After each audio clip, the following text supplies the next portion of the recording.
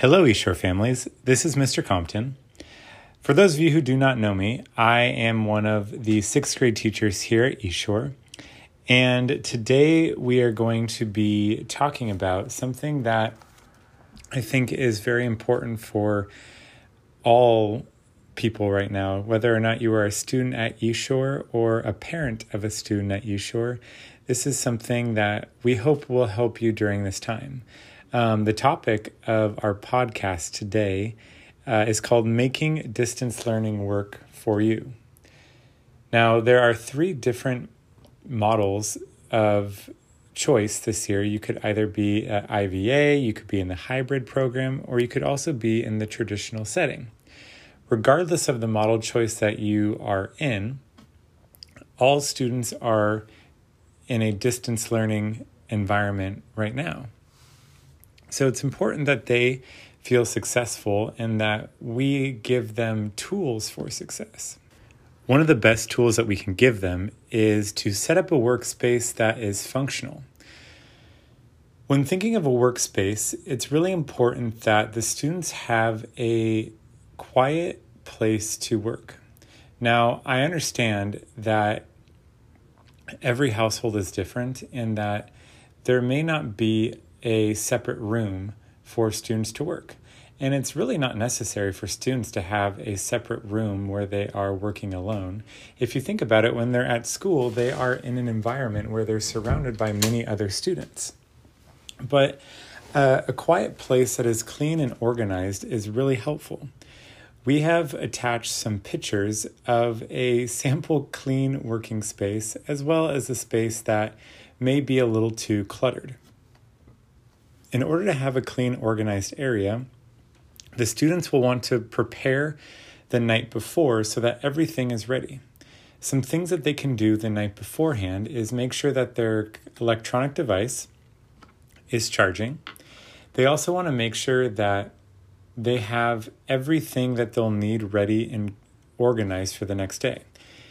Besides their electronic device, they will want to have something to write with. Maybe a few different writing utensils in case one breaks or runs out of ink. They will want to have the different textbooks that they will need ready, as well as other school supplies like notebooks, color pencils, whatever it is that they'll be needing. Now, in order to figure out what you may need for the next day, each teacher updates a schedule that students can look at the night before.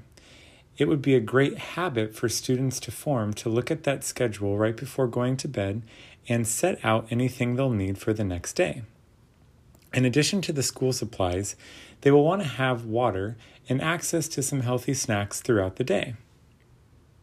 If you are the parent of a sixth grader, or if you are a sixth grader listening to this, they will also want their planner out because a planner is a very important tool in sixth grade.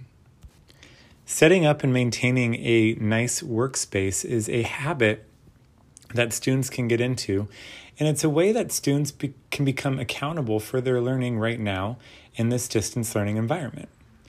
It doesn't matter if they are in kindergarten or if they are in sixth grade, they can do certain acts to help around the house, and this is one thing that they can start to slowly take control over. If they're in upper grades, especially 5th to 6th grade, they should be able to do this very independently with minimal help from the parents. Now, obviously, every child is different, and you might need to help put in procedures to help your child be successful, but creating a work environment is a very great first step that you can do to make sure that your child is successful during the school day. If possible, this work environment should be used just for work. So that way, when the child is at the work environment, they know that it is time for school or time for work. And when they are away from the work environment, they know that it is a different time, maybe time for play. Now, this kind of ties into another topic that we are going to be talking about, which is student accountability. This is huge, especially in upper grade. We really try to get students to be accountable for their learning. And one thing that you can talk to them about and reinforce is being accountable on Zoom. All teachers are asking that students have their cameras on and that they have their microphones muted unless called on by a teacher. This will really be helpful because it allows the teacher to make connection with the students, and it allows them to see that the student is actually working on what they're being asked to work on. Another way that you can keep your student accountable is to check progress or any updates that the teacher has provided.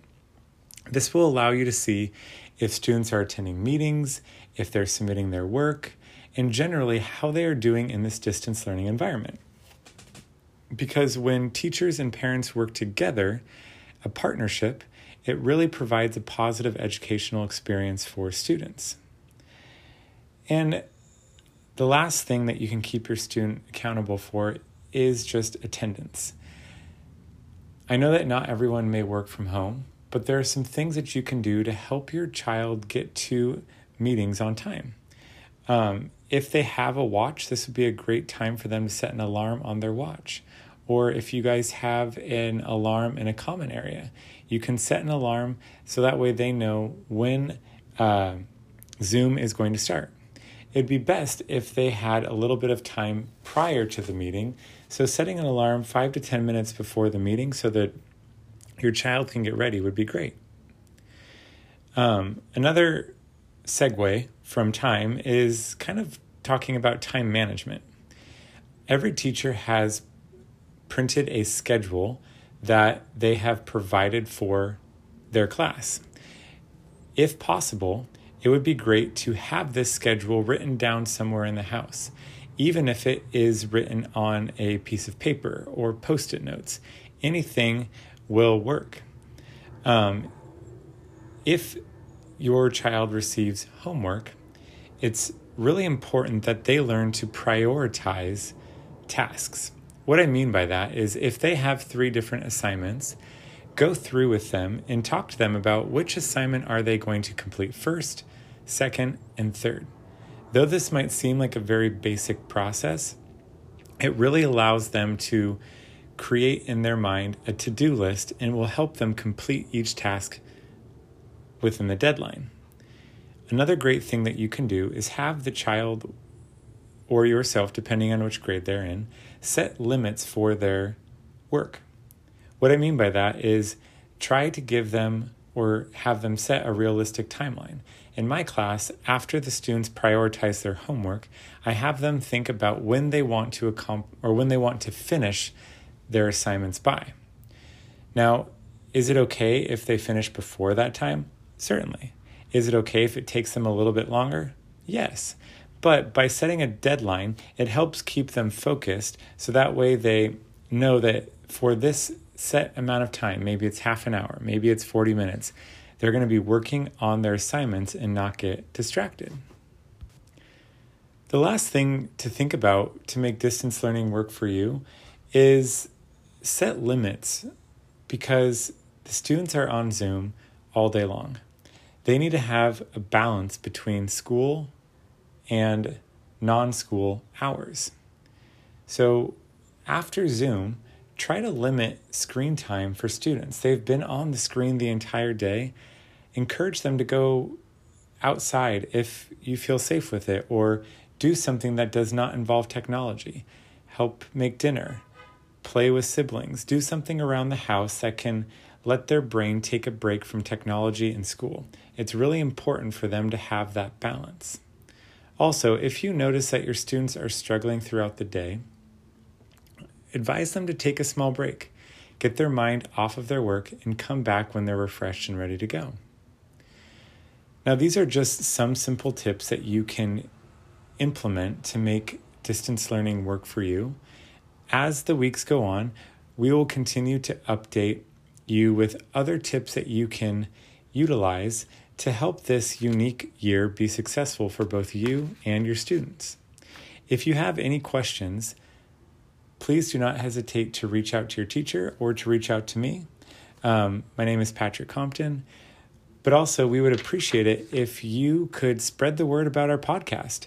We are trying to get it out to each family that attends East Shore, and we have a pretty big listening following so far. But if you know of a friend or a neighbor that does not listen to our podcast, please share this information with them. We would love to have more followers.